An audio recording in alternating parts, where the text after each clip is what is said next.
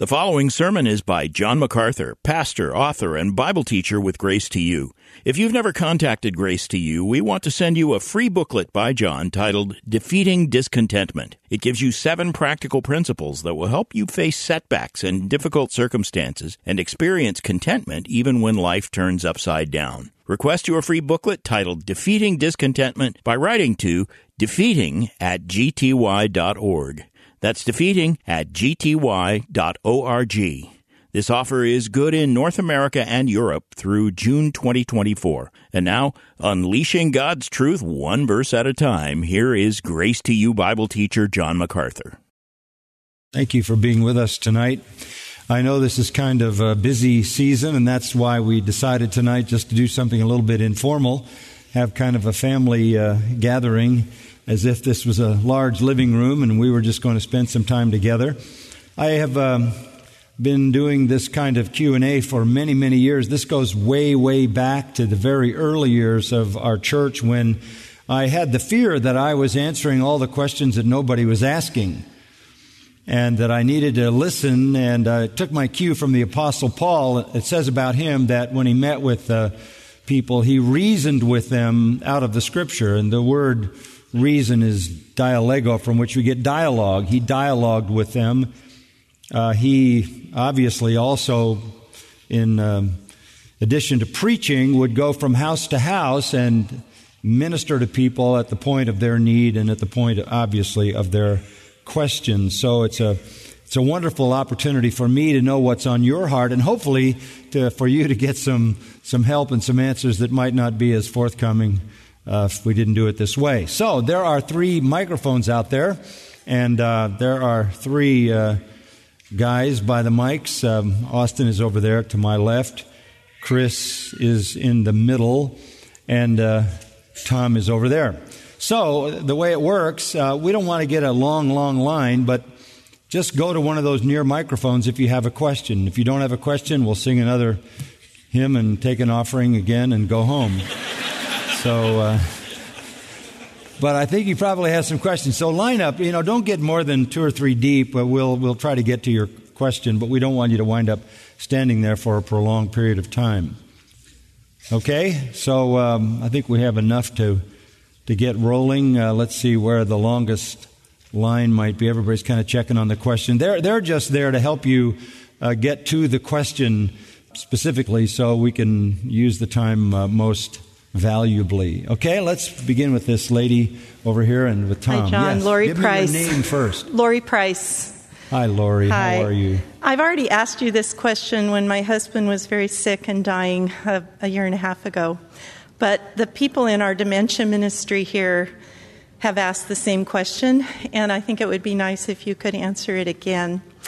The verse in 2 Corinthians 4 that says, "Therefore we do not lose heart, but though our outer man is decaying, yet our inner man is being renewed day by day." And then we know that we've been taught to use the Word of God to renew our mind, that the Holy Spirit uses the Word to help us to grow and with our sanctification. And so when someone has dementia, and Gary was unable to communicate or really reason for a number of years, or if someone has a mental illness, or maybe someone just has less capacity to take in the Word of God and obey the Lord in that way, how is that verse fulfilled for someone who's really unable to apply the Word to their heart anymore? Yeah, thank you, Lori. Lori and Gary were just an incredible and active part of life here at Grace Church, and then Gary was stricken with Alzheimer's and for many years was laid up and then basically totally incapacitated. Patricia and I used to be blessed to go by and spend some time with Gary and Lori just because of the joy that was in her heart and the heart of her family as she went through this amazing, difficult time with her dear husband. I think you have to understand the question this way. The assumption is that the process of sanctification is related to a functioning human capacity. we would not assume that a child would be able to take in the Word of God with a full understanding, make significant application of that truth, discern its implications. We wouldn't expect a young child to do that. The same would be true of someone who was to some degree limited mentally, maybe by a low IQ or maybe by an accident or maybe by some kind of an illness. So we don't want to say that spiritual growth is only for the super smart people, but it assumes that there is a functioning mind, that there is the ability to think on these things. Because that's exactly what the Apostle Paul says. If there's any virtue, any praise, think on these things. And the Bible also says that you are renewed by your mind, in your mind. You come to the knowledge of the truth and the renewing of your mind. So the actual mind plays a very important role in the process of sanctification. If there is an incapacitation of that mind, obviously the process of sanctification is affected by that. It is basically put on hold at that particular point, and we can't assume that there will be spiritual things happening without the ability to process divine truth, see its implications, and even live in its application. That does not mean that God has abandoned the person. That does not mean that God is not watching over, caring for, sustaining, and even comforting that person. While that may not be articulated by someone who's incapacitated like that, but what that verse essentially is saying is just looking at life in general as we get older and our outer man, our human body, decays. While the human body is going downhill, the spiritual life should be going uphill. But it assumes the functioning of the mind. And when that doesn't happen, then you have to deal with people the way you would deal with a child, someone without the full capacity. A good illustration of it is the great influence in my life was a man named Dr. Charles Feinberg. Dr. Feinberg, I've told you about him in the past. He was my mentor and my teacher in seminary, and he was extremely brilliant. He knew about 30 languages, and he had studied to be a rabbi and was converted to Christ and wrote many books and knew the Bible, and he was the most profound theological mind that I ever came across, just an astonishing man. He, at the end of his life, was struck with dementia also. And he thought he was an unconverted Jew. He had been an unconverted Jew, but he had become a believer in Jesus Christ and the president of a seminary, training men and writing books on, particularly on messianic portions of the Old Testament. They said that while he was in whatever facility he was in at the end of his life, he didn't remember that he was a Christian, but he kept calling faculty meetings like he was still the head of a seminary. So all we can say about that is that he was as much in the care of Christ in those hours when he lost the ability to reason as ever he was when he had his complete reason intact. His salvation was not tied to how his brain functioned.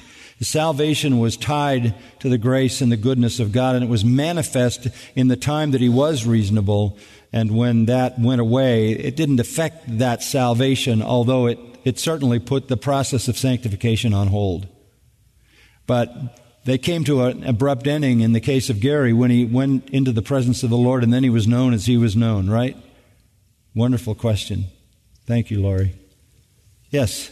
Hi, John. My name is Andrew. And first of all, thank you for your years of faithful ministry and service to our church. Oh, it's my pleasure. Thank you. Thank you. You're welcome. Hey, I'm in front of a mic at Grace Church talking to John MacArthur. It might help if I had one of these platform speakers on up here just could hear it a little better. Thank you. Okay. Scripture tells us that Christ experienced everything that we would experience as a human, was tempted in every way, Why do you suppose that Scripture does not give us an example of how he overcame and resisted sexual temptation? Yeah, I think you have to look at it this way.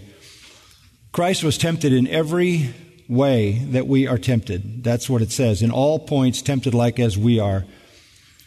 But that doesn't necessarily mean that every kind of temptation. I think the all points is really more chronological. He was tempted the way a child is tempted. He was tempted the way an adolescent is tempted. He was tempted the way a young man is tempted, which would encompass some of those things. He was certainly exposed to that. In fact, in his life, there were many times when he was spending time with the worst of people, with the people who were the dark side of society. And that is why the Pharisees accused him of being with drunks and sinners, meaning prostitutes and thieves and lowlifes and all of that.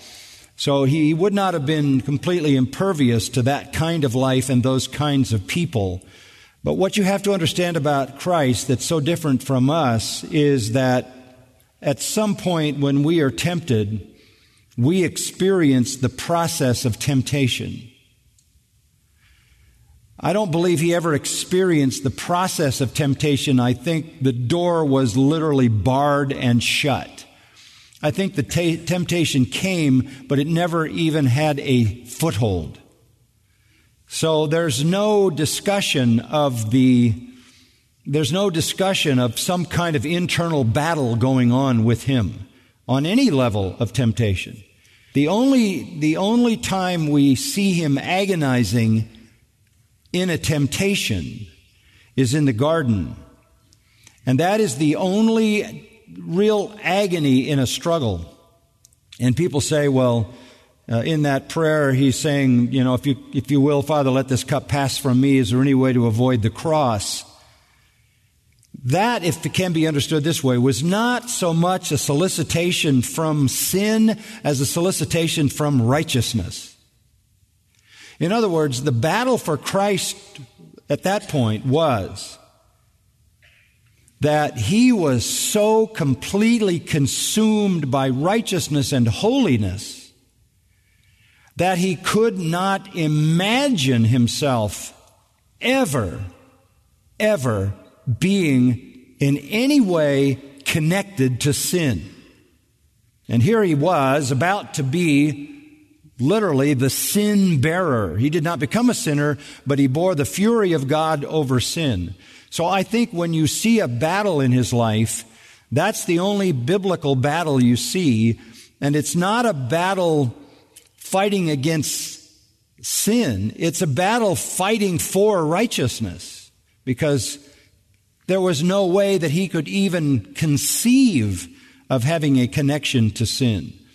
So in his life, when it says he was in all points tempted, it means it came at him, but it never found any foothold in him at all. And the only time there was a battle, just to sum it up, he was clinging totally and completely to holiness and virtue and righteousness, and couldn't imagine anything other than that. Okay? Thank you. Good question. Yes? Yeah. Good evening, Pastor John. Hi. My name is Bill Clark. I asked you a question this morning just before the service was starting, and you did say if I could come back tonight, you could maybe expand on that. Yeah, thank you, Bill. Yeah. No, I remember your question. You asked me if there will be animals in heaven. Yes. Yeah. For all you dog lovers, you can hold your ears here. I knew he was going to say that. There is nothing in the Bible that indicates there are animals in heaven. Yeah.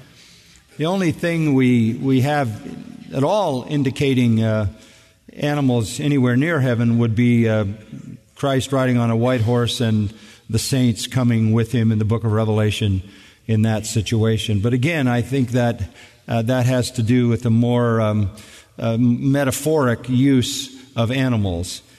Animals are part of the passing world. You could ask the same question, will there be flowers in heaven? Will there be grass in heaven? We do know that heaven is another dimension, a completely distinct dimension from anything we know today. The one thing that we do see in heaven is a river of life. I don't exactly know what that means, but I know it won't be the same kind of H2O that we have here. So heaven is occupied by eternal souls. The eternal God, Father, Son, and Holy Spirit, the eternal holy angels who live and worship Him and do His bidding forever, and the eternal souls of believers who are gathered into heaven. There is no indication anywhere in Scripture that there are animals in heaven. They are part of this world. And they basically, this will also frighten you a little bit, they basically were designed for the food chain here. That is, they were designed to be consumed to one degree or another, or to serve man in some capacity as domestic animals to help him living out his life, generating food, taking care of the things that he needed, helping with transportation, all of that. So they belong to this world. I see them as a kind of common grace, in many cases a delightful common grace, in some cases an absolute disaster that we want to avoid. There are animals we want to have in our house, and there are some we don't want in our house, as you well know. So they're a part of the creation that passes away, and there's no enduring place in heaven for them. Now, I know people think their dog is going to be there, or their cat is going to be there, or their goldfish is going to be there, or something. But there's nothing in the Scripture to indicate that. And whatever sentimental attachment you have with your animal, that's nice. If you get some comfort out of that sentimental attachment in this life, it is for this life that the Lord has provided that, but not for the life to come. Okay? Thank you. All right. Yes? Thank you for answering my questions. My name is Joy. Hi, Joy. And it's an answer to prayer to be here. So here they are. 3 real quick questions. Okay. A little complicated. How do I know if I am saved if I have blasphemous thoughts? Should I be taking communion if I am not sure if I am saved? If I am not chosen, would I even care about being saved? Really good questions, Joy. You have a wonderful name, but sometimes it's hard to live up to, isn't it? I mean, how would you like to be named Joy and have to always be assumed to be possessing all of that? I can hear the cry of your heart, Joy. I want to make it as simple as I can. The fact that you are asking these questions is evidence of the work of God in your heart. It is evidence of your desire for Him and for salvation and to know Him. That is evident there. The fact that you would stand up in front of all of us and unbury your heart in such a sweet and honest way is evidence of the hunger of your heart to know Him, and I think that's what you're essentially saying. The way you know that you are saved is by your desire. Do you desire to know God? Yes. Do you desire that He would know you and love you? Yes.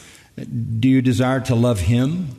Yes. Do you desire to honor Him? Yes. Do you desire to obey His word?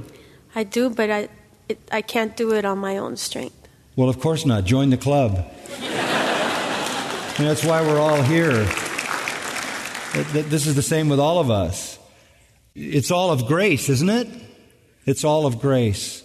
The Apostle Paul in Romans 7 helps us because this is the Apostle Paul. This is the one that we would elevate as the supreme example of a Christian. And he says, he calls himself a wretched man because he says, I do what I don't want to do and I don't do what I want to do. He said, there is a principle in me that loves the law of God, but I see another principle in me warring against the principle of my mind, and it's the principle of my flesh, and it causes me to do the very opposite of the things I want to do. And he says, "O wretched man that I am, who will deliver me from the body of this death?" And that's a very interesting illustration. One of the ways that murderers were punished in the ancient world was that the victim that they had murdered was strapped to their body, and eventually the decay from the corpse would destroy them. Paul feels, even though he's a believer, that he's got the dead body of his sinful nature still tied to him. So what you're saying to me is essentially the same cry that came out of the noblest of all Christians.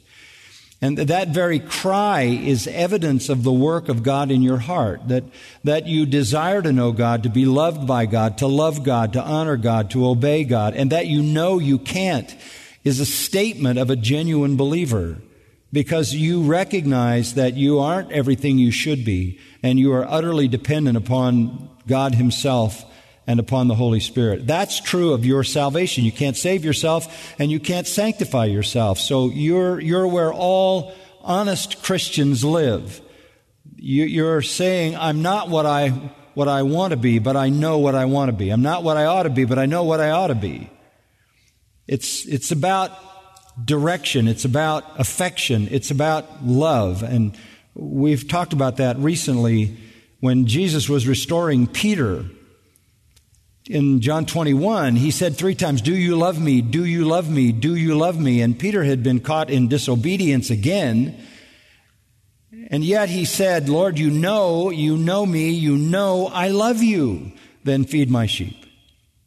He accepted the failing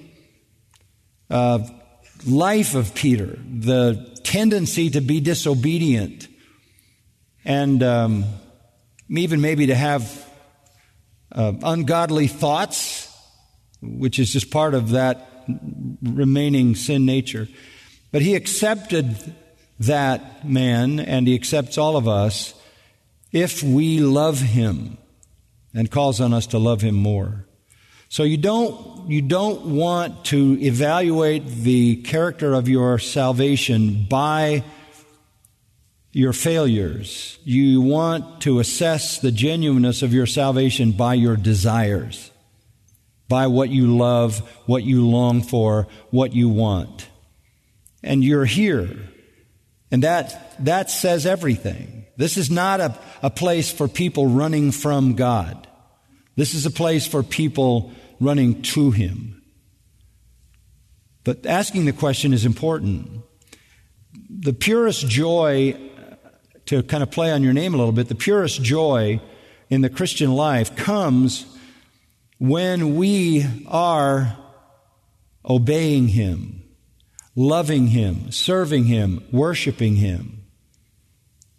That's when we enjoy the most assurance. Security is one thing. Security means that I am saved and He will keep me until I see Him face to face. I'm secure in Him. That's not assurance. Assurance is the confidence I have in my mind of my salvation.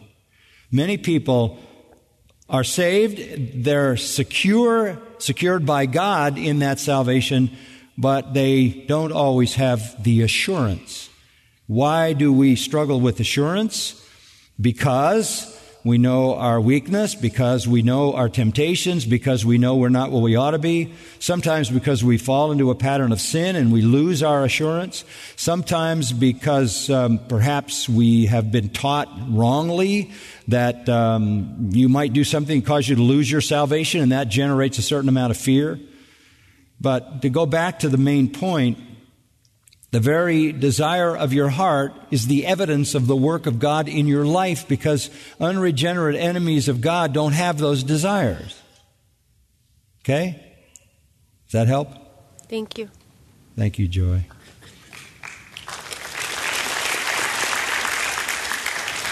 Hi, Brother John. My name's Scott. Hi, Scott. Hi. So I just wanted to see if you could put into a biblical context the difference between a Christian with self-defense, like say someone was breaking into their house and you have a duty to protect your family, versus say how Peter was rebuked in the garden for having the sword, and he told him to put away the sword because whoever lives by the sword will die by the sword. So maybe the personal self-defense versus persecution of the government or law enforcement if they were to become in this country like we're seeing in other countries of the heavily persecuted. Yeah, really good question, Scott. You remember the Lord, when He sent out His followers, told them they needed to take a weapon. They needed to take a weapon. And you might say, well, that was to defend themselves against an animal attack, but not just that. I believe that Self-defense is a built-in mechanism in the human life, and I believe that human life is created in the image of God and therefore is valuable. And the reason that God institutes capital punishment for murder is because it is a violation of the creation which is in His image. Amen. I think we have a right to defend ourselves. The Lord was clearly saying to His followers that you may be in a situation where you will have to defend your own life. On the other hand, you also have Jesus saying, if somebody hits you on the right cheek, turn the left cheek. If somebody takes your one piece of your clothing, give them another piece of your clothing. That's a very fine line to walk. I think we have to look at it on a sort of case by case basis. If somebody comes into my life and they mistreat me, I'm not going to necessarily attack them. I may take that mistreatment. I may turn my other cheek and let them mistreat me again and humbly accept that as something the Lord is allowing for the moment. But if somebody shows up at my house with a gun and wants to kidnap my children, that takes on a completely different character. In fact, that happened at our house. Patricia and I were home, and a guy came with a knife wanting to take one of the children. And, it never came to a point where I had to do anything, but I played a lot of baseball when I was young, and so I got the largest 36-inch bat I could find, and I stood behind the front door with it in my hand, ready to do what I needed to do to defend my family. Because I think that's part of the responsibility of a father to defend his own children. Self-defense it's a built-in mechanism. We have apparatus in our own design by God that is defensive. We have ways to deflect and defend ourselves against certain things that we have an antibody system in us. Our eyes blink to protect our eyes. We naturally react in a protective way. Self-preservation is built into what it is to be human, and it's kind of intensified when you're the leader of a family or you're responsible for other people. So I think if you follow that far enough, I did a series of messages on war, the Christian and war. I think God has ordained the fact that not only are we to protect those over whom we have responsible care, but as an individual or as a family, but I believe even on a national level, the people in authority have a sword, and they don't have that sword for nothing, and they don't have that sword to spank people. They have that sword as a terminal weapon if they need to use it.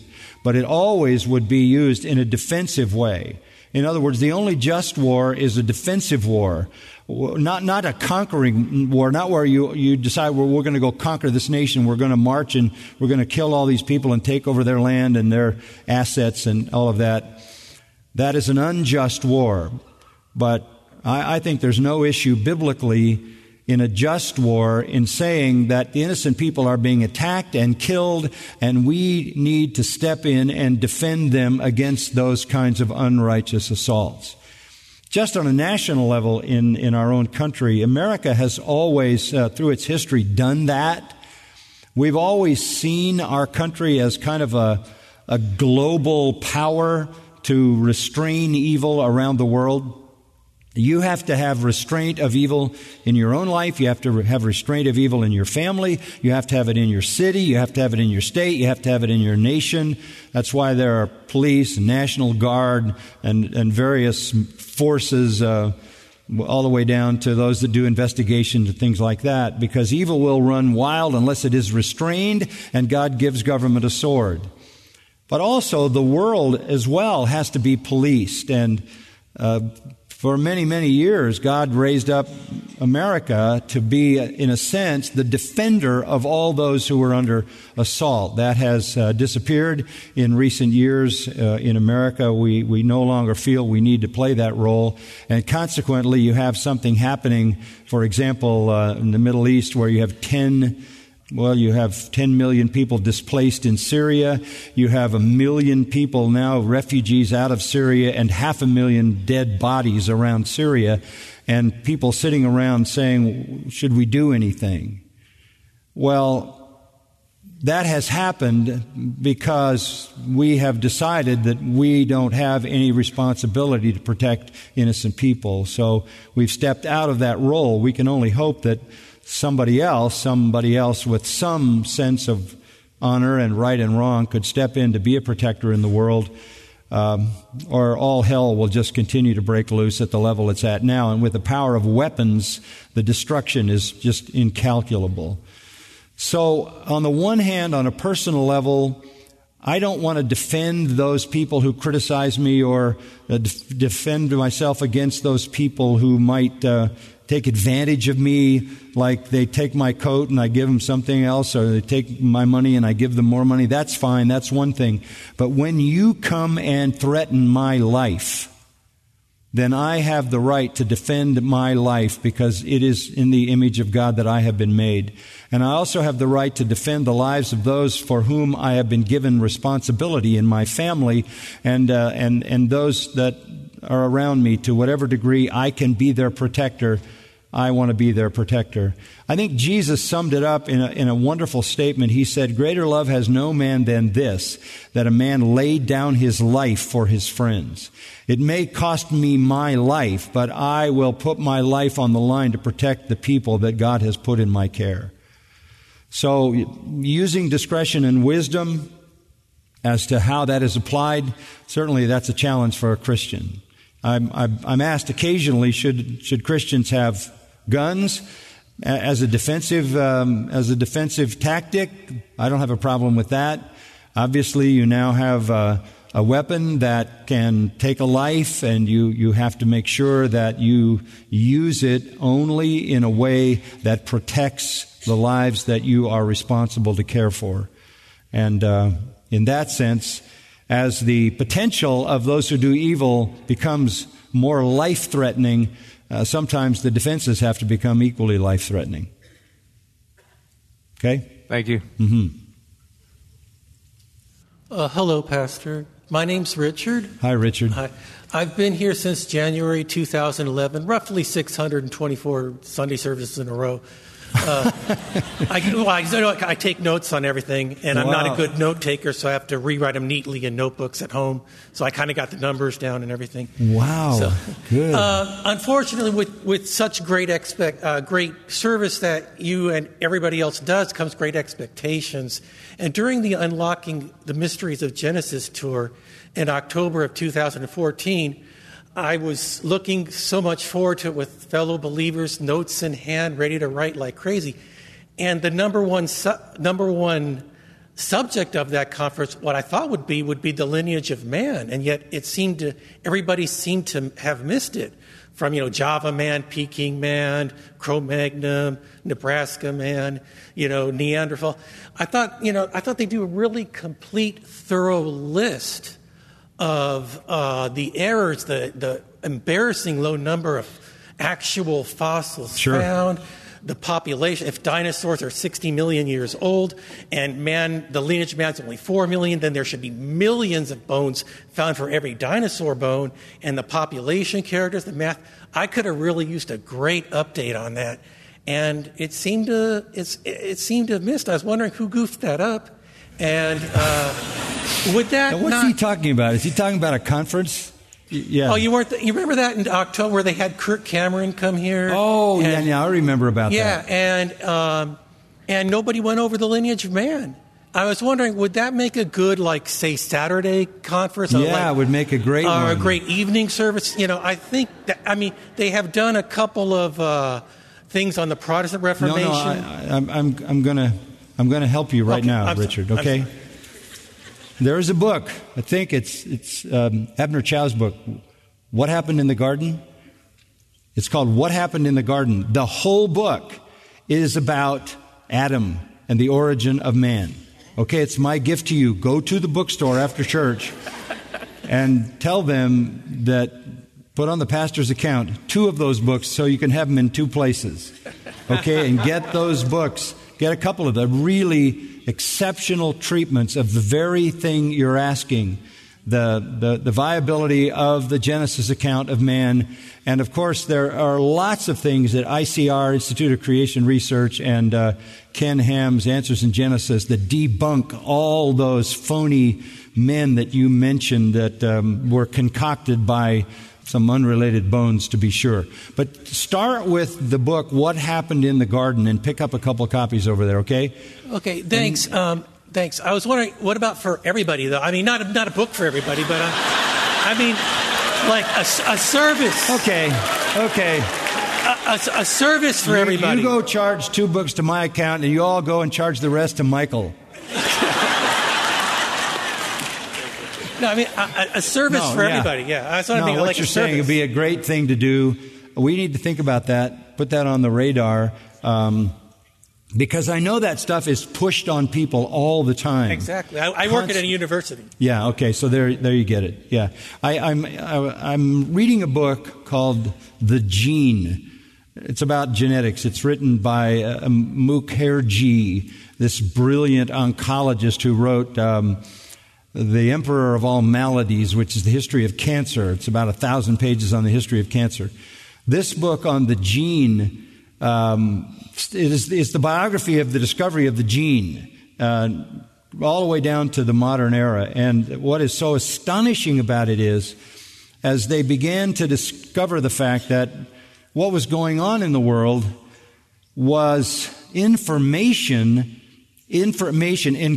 information was being somehow passed from person to person, from animal to animal, and they didn't know how, they didn't know where it was, they didn't understand the gene, they hadn't, found DNA, they hadn't gotten into genetics, but they knew that there was this amazing, absolutely precise data that was somehow passed from cell to cell.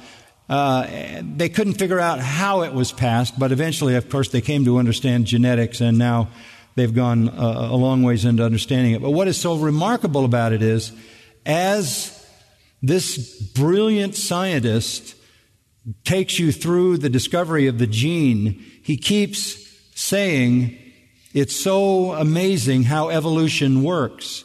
It's like he had this massive blind spot that only an idiot would think all of this data all over the universe in every single cell could be there by accident. But there's this huge blind spot, and he keeps referring to evolution, and you want to grab him and wring him by the neck and say, can't you see in this a creator, an eternal mind, and all of that? So, this stuff is pushed off continually at the university level, along with other stuff. A university education today, and one of the reasons that I'm so happy to be a part of the Masters University, university education today is full of that evolutionary stuff, and the goal of much of that education is to make sure that you're sensitive to transgender people, neither of which have anything to do with you having a successful life in the future. So that would be a good thing to do. We'll have to look at debunking evolutionary history of man. Would that cover it? Okay. Thank you, Richard. Thank you. Keep coming. Keep taking notes. It's great.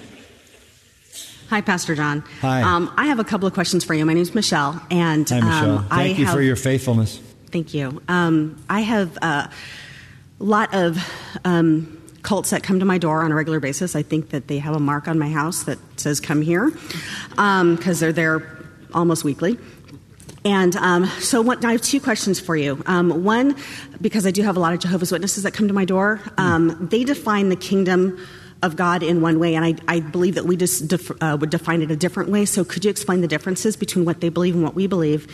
And then my second question would be, is what would you focus on when they do come knocking at your door, and what would you suggest that we avoid talking about? Well, first of all, to them, the kingdom of God is their group. It's that simple. It's their group, and if you're not in their group, you're not in the kingdom of God. And that's how all cults lock their people down, with the threat that if you ever leave this, you've left the kingdom of God. You've just consigned your soul to eternal perdition or punishment or non-existence. But all cults are exclusive rather than syncretistic. All cults believe themselves to be the only true religion. the only true representation of the kingdom of God, all of them. And even though there are many cults, they never intertwine, they never mingle, they don't cross over with each other. There may be sort of parallel ideas and viewpoints, but each of them believes their cult to be the kingdom of God. And so being in their cult is being in the kingdom, and being out of it is being out of it. Again, how do you deal with these people? First of all, because it is the nature of every cult to assault in some way the person of Jesus Christ. You have to take the warning of 2 John, which says if somebody comes to you and offers you something other than the truth about Christ, you don't want to have anything to do with that person. You don't want to be accepting of that person, or you'll become a partaker in his evil deeds. The most evil things propagated are false views of Christ, talking about Christ, but a different Christ. That is the subtlety of Satan. So you want to be very careful not to be welcoming to them. And the best way to deal with them, and this is the way that I've dealt with them through the years when they come to me or come to the door of our house, is to say, let me tell you what I believe about the Lord Jesus Christ and what I believe about your religion. Now, you can do that in a very brief few statements, that He is the eternal God, the Son, incarnate, and just give them a brief Christology, and to say then to them that your religion is a satanic counterfeit, and if you don't escape from that religion, you will be judged by God and sent to eternal hell. Now, they're coming very bluntly to your door, and I think you need to meet them with that same kind of blunt rebuff.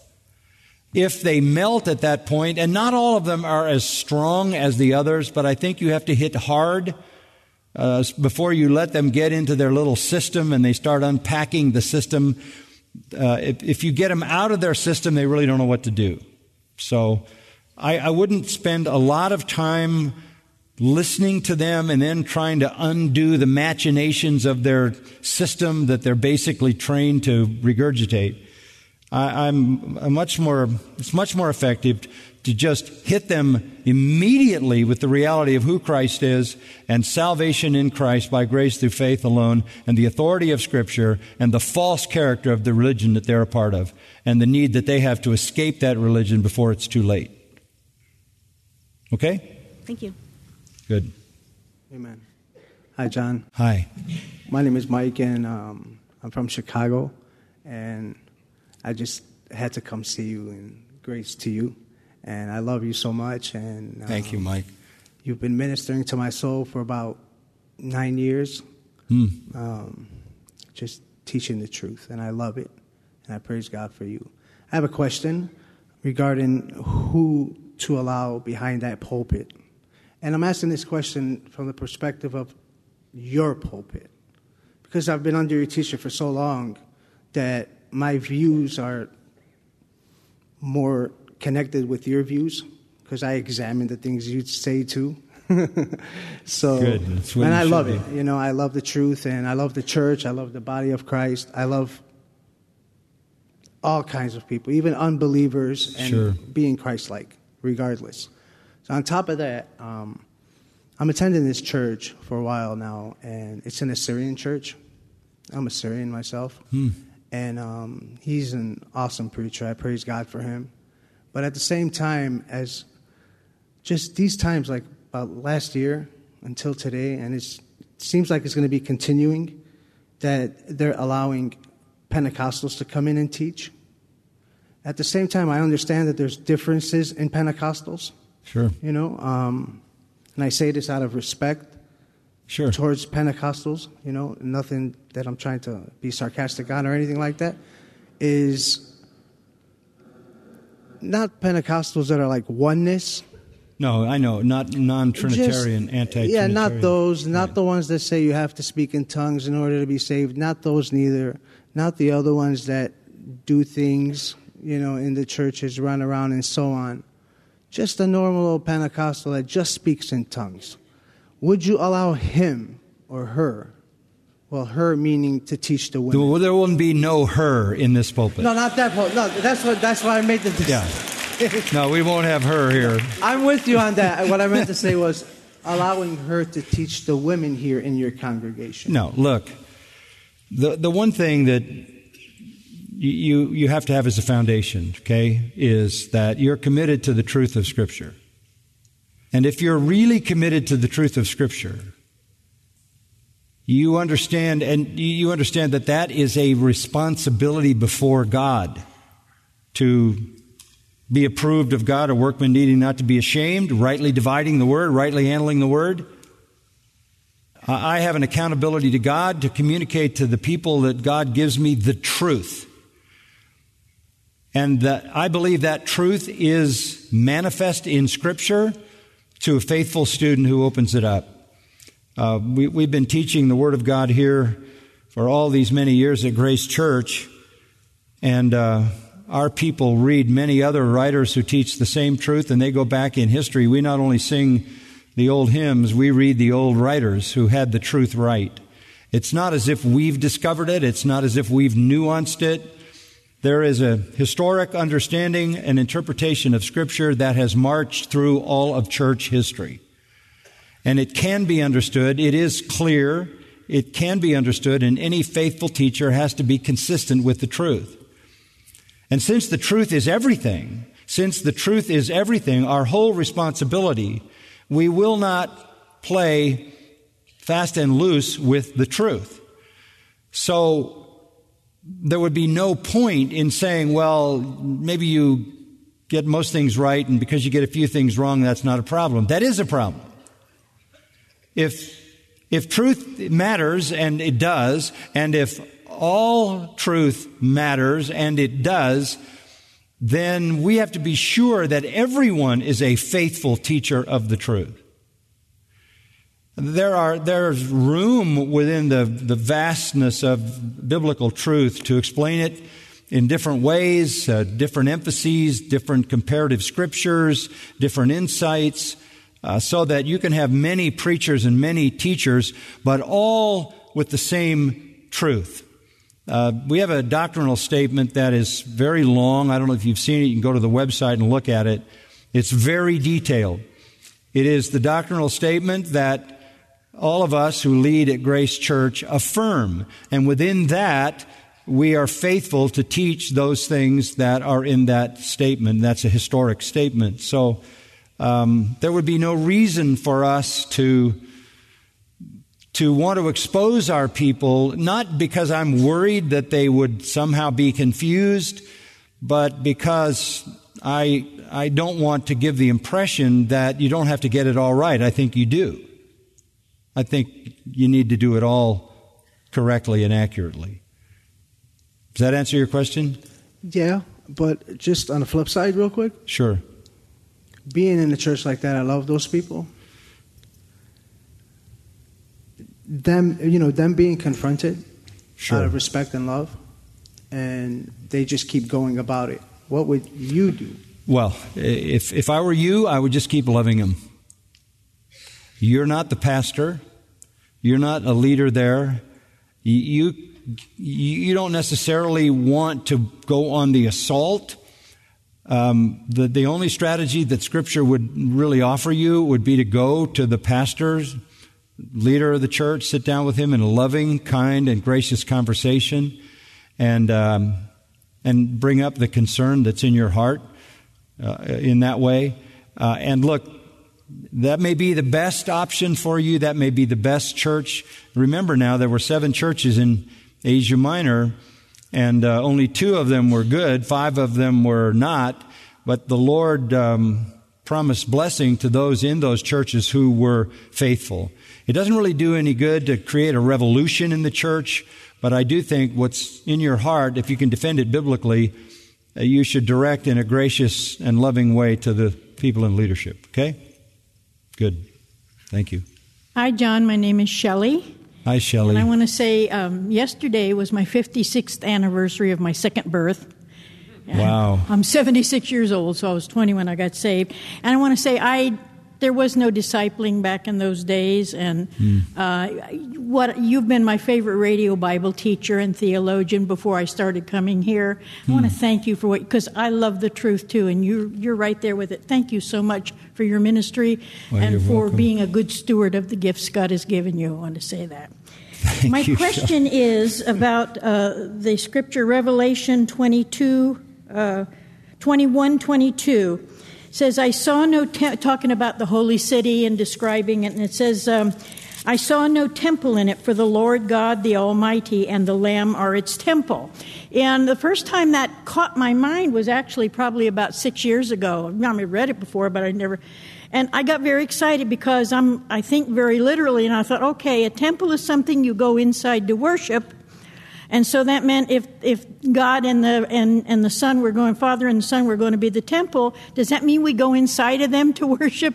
I just want you to explain to me your best understanding of what that means and how that all works out. It's really simple.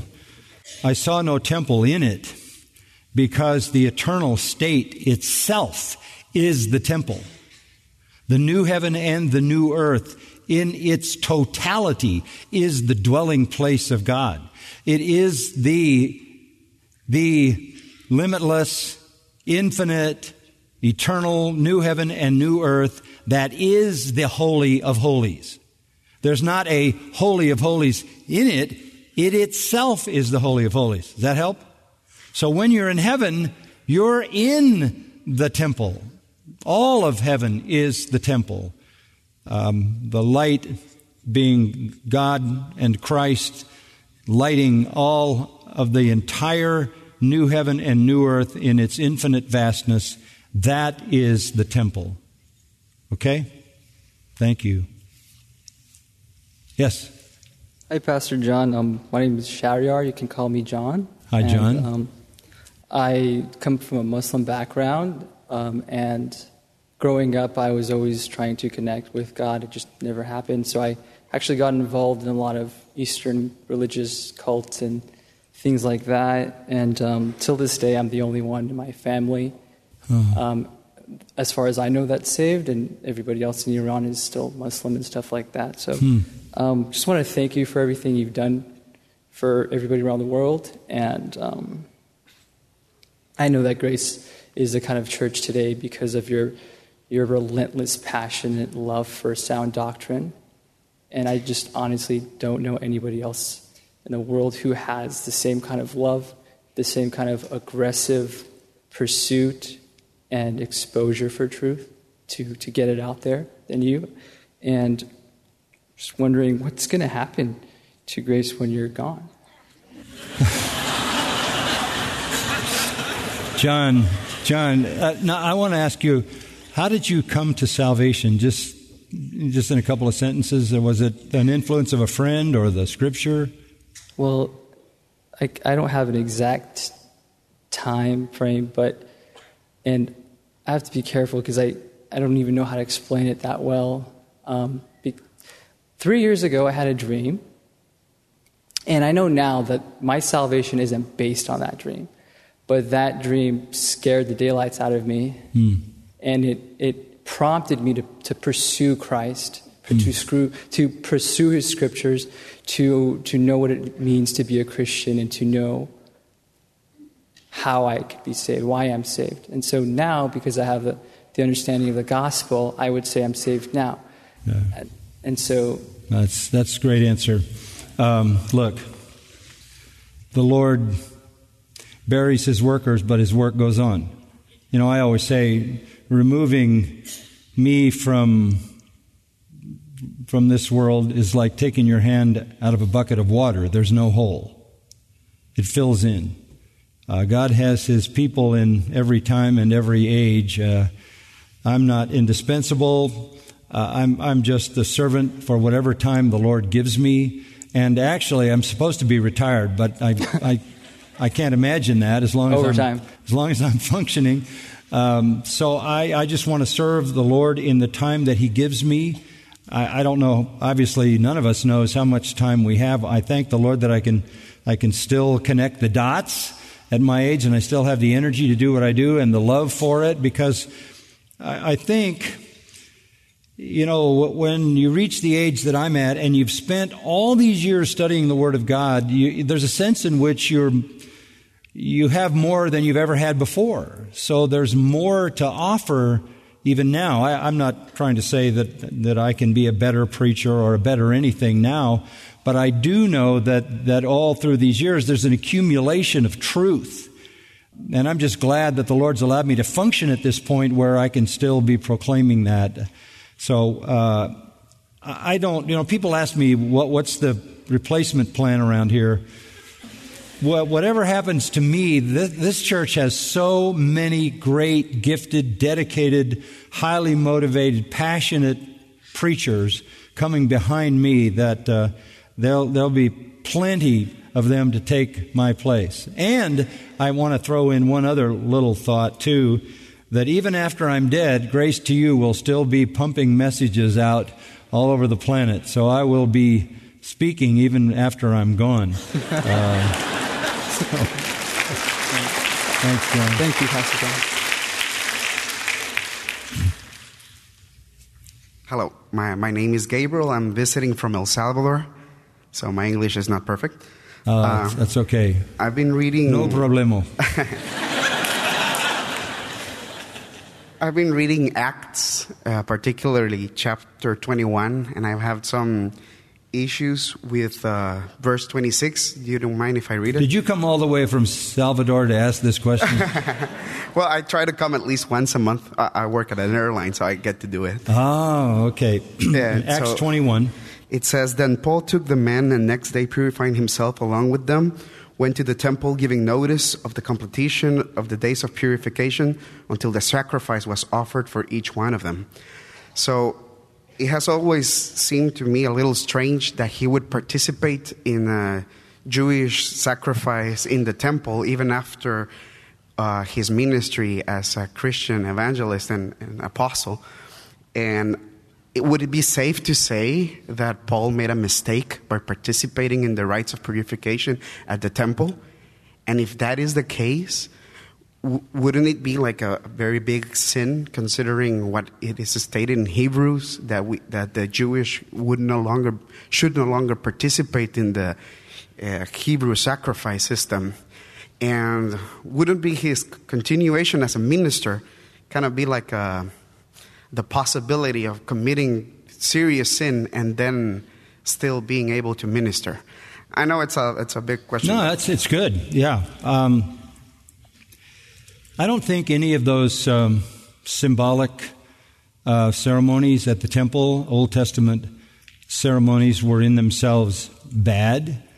They still conveyed certain truth. And one way to kind of understand that is if you go to Ezekiel 40 to 48 and you look at the future millennial kingdom of Christ, you're going to see the reinstitution of a temple, and certain things that happened in the Old Testament temple are going to happen again. So there's really nothing wrong with those ceremonial things. And I think this is what Paul meant and he had in mind when he said to the Jews, I become as a Jew. I become all things to all men so that I might by any means win some. The Jews accused him, remember, of assaulting the temple, and that's why they arrested him. But he never did that. He didn't do that. He joined in the temple worship, which had been ordained by God and still maintained symbolic meaning to those Jews. And there was no real reason, for example, to denounce those things. They would have their place, they would have their time, and obviously they would pass away.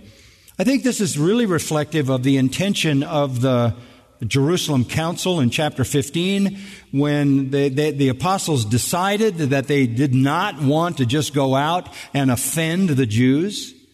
At the same time, you could push it too far. And the one who did sin was Peter in Galatians chapter 1 by his duplicity, playing both sides of that issue. But I think in the case of Paul, I wouldn't want to ascribe this to him as some sinful behavior, but rather his understanding that there were these ceremonies which had significance in the history of Israel, which in themselves were not moral, and that he could participate in them as a way to keep his connection to the people and meet them at their own point of interest. Okay? Wonderful. Thank you so much. Hi, my name is John Butler. I'm a student at UCLA. I appreciate it when you came out a couple weeks ago. It was really great. Yeah, we had a great evening at UCLA. That was a wonderful time. Yeah, it was wonderful. Along those lines of thinking, especially of you as a young man, I thought I would ask you for some book recommendations that you would have for Christians who are mature in their beliefs, but also looking to really just continue advancing and knowing God and growing spiritually in holiness. Kind of along the lines of J.C. Ryle's Holiness or J.I. Packer's Knowing God, but just what kind of books were especially influential to you when you were a young man growing up? There are so many. I'll tell you one that I just recommend every young man read. It's John Owen on the Christian Life, written by Sinclair Ferguson. Sinclair Ferguson has been in this pulpit, and he's a very dear friend, and he has done an immense work to help us by distilling down the massive amount of literature that John Owen wrote. John Owen on the Christian Life. You could spend a lot of time on that. And he has just recently, and I think that's a Banner of Truth book. Is it, Nathan? Do you remember? I think it's a Banner of Truth book. And Sinclair has just come out with really what is almost a sequel. It's called Devoted to God or something like that. It's a new book on sanctification by Sinclair Ferguson, Banner of Truth. I just think he is a theologian, but he's an exegetical theologian. He draws his theology out of the text, and those are two really, really helpful books, giving you a very biblical look at the issue of sanctification. Another book that enriched me, and you've got to be willing to tackle this one because it's a big one, is to get a copy of Stephen Charnock's book on the existence and attributes of God, and just read a little of it every day. He takes you into the nature of God in depth that you normally would never experience. Charnock, Charnock. It's a reprint from long, long ago. I have a list in my office. If you give a call to my office, we can give you a list of other books that don't immediately come to mind, but those would be a couple of good places to start. What was the title of that last one again? The Existence and Attributes of God. Thank you. Thank you. Yes, sir. Good evening, John. Hi. My name is John also. Wow. Good. I have a question. There seems to be a lot of disagreement among Christians regarding dispensationalism and the rapture. I would like to ask you what your views are on these two subjects, and are they important to believers? Yeah, what's important is the truth. And so we have to qualify that a little bit. When you say dispensationalism, for those of you who might not know what he's talking about, there has been floating around in evangelical Christianity for probably 100 years or so this idea called dispensationalism. And in its sort of original form, it showed up in the old Scofield Bible that was very popular among evangelicals. And it basically said that God functions in the world in different ways at different times. And each of these different times were called different dispensations, and God operated in different ways in those dispensations. They came up with a lot of dispensations. There was the dispensation of innocence. There was the dispensation of human government, and there was this and that, and the Old Testament dispensation, the New Testament dispensation, the millennial dispensation, the eternal dispensation. And they took this rather complicated list of dispensations, and I think sort of placed them as a filter over the Bible, and then rather than seeing them from the Scripture, they used them as a grid to impose upon the Scripture, and they came up with things that were not biblical. They came up with a difference between the kingdom of God and the kingdom of Christ, or the kingdom of heaven. They came up with different ways of salvation.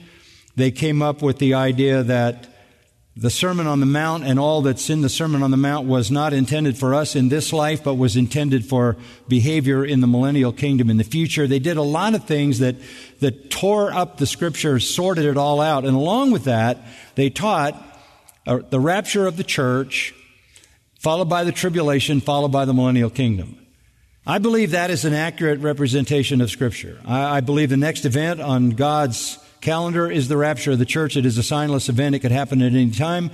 I believe it is followed by the time of tribulation on the earth. I think Scripture can support that and does. And I believe it's then followed by the return of Jesus Christ to establish His 1,000-year kingdom, at the end of which there is the final judgment, the destruction of the universe, and the new heaven and the new earth, the final state, is created. I think that is accurate. What happened was that I believe, accurate if maybe overcooked idea of eschatology got mingled with all these other dispensations that didn't have what I would consider a biblical defense. So there was a rejection on the part of many in the Reformed world of our eschatology because it was connected to that dispensationalism.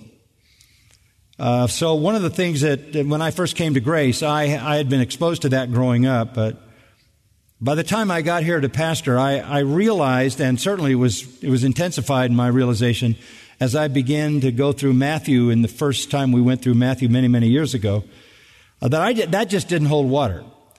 I have written commentaries. I've gone through Revelation several times. I've written books on the second coming. There is a book called The Second Coming. We have, as a faculty at the seminary, just completed a new systematic theology. It'll be available in January. 1,000 pages of doctrine. The section on eschatology, the rapture, the tribulation, the kingdom, and the eternal state is the best I think it's the best that I've ever read. It's exceptionally good. That has not changed in all the nearly 50 years of my teaching of Scripture. What has changed is I couldn't find biblical warrant for all the complexities of that kind of dispensationalism. So I really believe that our true understanding of eschatology suffered because it was connected to something that couldn't be upheld with a careful examination of Scripture. So if you ask me what I believe about dispensations, I would simply say this. God dealt with man one way before the fall and one way after the fall, another way. God dealt with man one way before the cross and another way after the cross. That is obvious. Everybody has to see that, and that can be demonstrated in Scripture. If you say, are you a dispensationalist? I would say it only in this sense, that God still has a plan to save national Israel. And that's not based upon some external notion imposed on Scripture. That's based upon Old Testament promises reaffirmed in the New Testament by the apostles. So yes, I do believe in that one aspect of dispensationalism, that God will save national Israel in the future.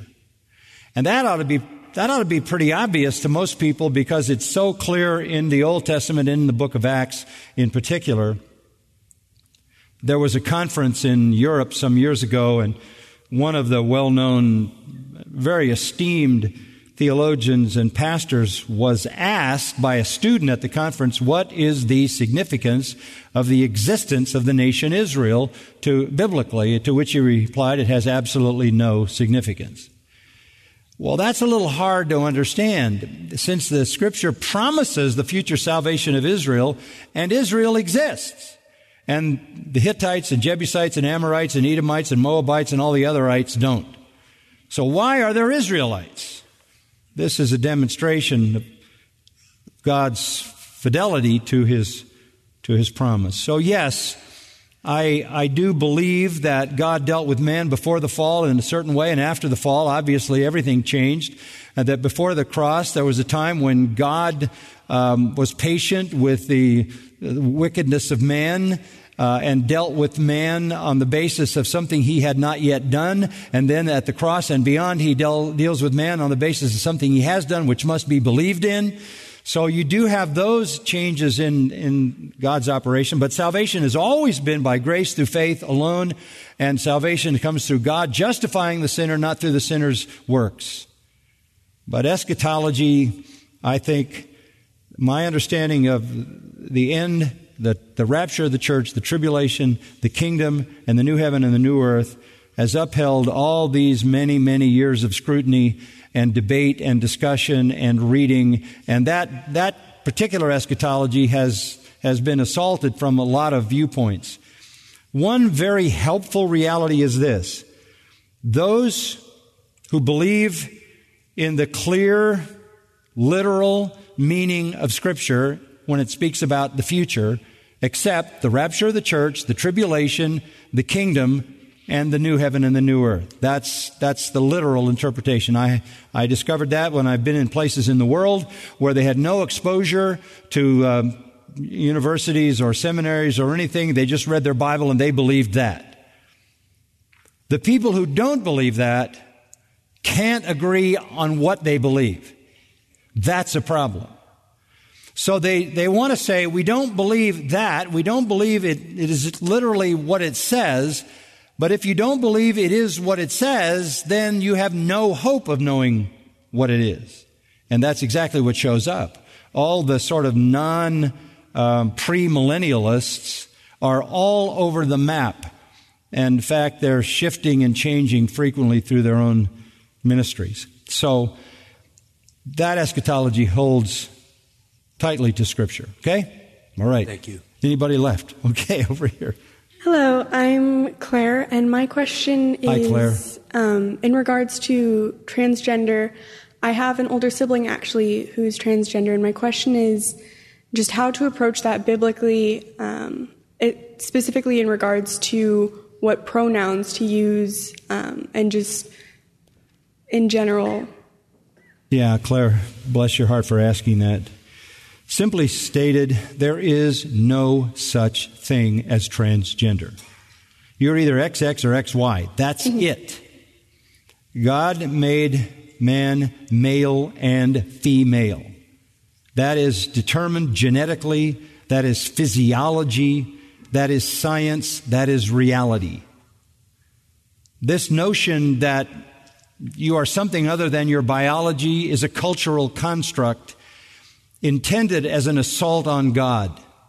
Now, your sibling may not see it that way, but that's what it's all about. And as more than anything, in fact, I was reading an article by R.C. Sproul just yesterday in which he said that the greatest revolution in American history was neither the American Revolution or the Industrial Revolution. It is the sexual revolution. This has become the most far-reaching, damaging of all revolutions that's ever occurred in this country or any other. The problem with buying into this is it is a kind of personal suicide. It is literally the end of your existence in the way that God designed you. I've said this a few weeks ago. A person who is in the transgender world is 19 times more likely to kill himself or herself, because you have completely cut yourself off from reality and from normal relationships. This is the end of your identity. This is the end of your ability to have a marriage that is a real marriage. It's the end of your ability to have a family. It's the end of your ability to connect and to be a part of a society and a culture and have a future and belong. It is a kind of extreme isolation that can be no more extreme. You can't get more extreme than saying, I am not who I actually am. Because that becomes an utterly imperceptible identity. You literally have disconnected yourself from existence. You aren't who you are. You are some fantasy person in your own mind. Look, this is going to continue to escalate because we live in a world where people are told to construct whatever they want themselves to be. This is what the internet does to people. It allows you to create yourself the way you want to create yourself. You can access whatever is out there, and you can create your own world, your own reality, and you can live in that world. The isolation of this particular aspect of it is so sad and so tragic. I read the other day a surgery was done in Australia on a 5-year-old to do a sex change. These kinds of parents ought to be imprisoned who would lead a 5-year-old, and what kind of doctor would ever do that in a hospital in Australia? This is a kind of scarring for life. So I don't mean by being so firm that you want to be lacking in love when you communicate this, but I think the only way you can address it honestly is to say, God made you. And God made you exactly the way He wanted you to be. You're not only fighting God in His physical creation, you are, even more importantly, fighting God in His sovereignty. You are fighting God in His spiritual relationship to you. This is a war on God. I'm not going to let God tell me who I am. I'm not going to let God define me. I'm going to be my own God. I'm going to define myself. And you're in Romans 1, and that's a reprobate mind. That's a mind that doesn't even function. So, while saying that with firmness so you understand it, I think this has to be dealt with love and compassion, because there's some holes in the heart of someone going in that direction. There's a lack of being loved and accepted and feeling wanted and needed and significant. So on the one hand, the reality of that lie and deception is so damaging, so destructive, so isolating, so corrupting that it needs to be confronted. But on the other hand, that confrontation can't exaggerate what already exists, which is a sense of feeling isolated in relationships. So you've got to find the fine line between confronting the error of it to protect the person and at the same time providing the love and affirmation that that person needs to be all that God would have that person be. Does that help? Mm-hmm. Okay. Thank you. Thank you, Claire. One more? Greetings, Pastor John. My name is Prestina. I want to just start off by saying I'm thankful to the Lord for your ministry. Thank you. I used to listen to you back on the East Coast since the late 80s. I'm now a member of Grace Community Church. Amen. My question has to do with church discipline. I would like to know, what are some of the steps that we, our elders, take to, after someone's been discommunicated, to restore such a one in the spirit of meekness? Yeah, it's a really good question. The Scripture is that the alarm for me to leave? I don't know. Yeah, the Scripture is clear. If someone is in sin, you go to that person, you confront the person. If they repent, you've gained your brother, it's over. If they don't, you take 2 or 3 witnesses to confirm their response. If they still don't repent, you tell the church. If the church then pursues that person, Matthew 18 lays this out, and they still don't repent, you treat him as an outsider. How do you treat an outsider? Do you ignore them? Do you dismiss them? Do you push them out of your life? No. You treat an outsider as the mission field. So when a person has been disciplined in the church, they literally have become the mission field. So now we want to go after them because it may be that they're non-believers. They might have been a part of us, but they're acting like a non-believer, and they may therefore be a non-believer. And I understand the question because it's an important question. People can feel like when they've gone through that kind of process that they've sort of done all they need to do. But that is never the intent of church discipline. The intent of church discipline is not to get people out, but to get them in. So even after that's done, there should be an ongoing pursuit, and that should be carried on by all the people who know those folks and love those folks, and of course the church has to be a part of that as well.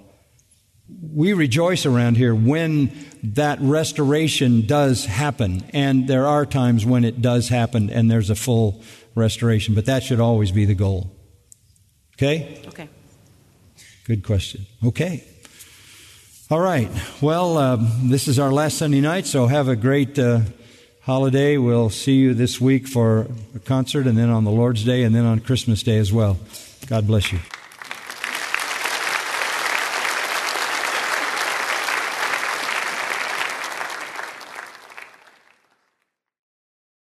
You've been listening to John MacArthur, Bible teacher with Grace to You. For free access to all of John's lessons and a listing of study Bibles and books available for sale, visit Grace to You's website at gty.org. John MacArthur and Grace to You reserve all copyright protection under applicable law. Our copyright policy is available at gty.org, and it includes instructions for and limitations on duplicating this digital file.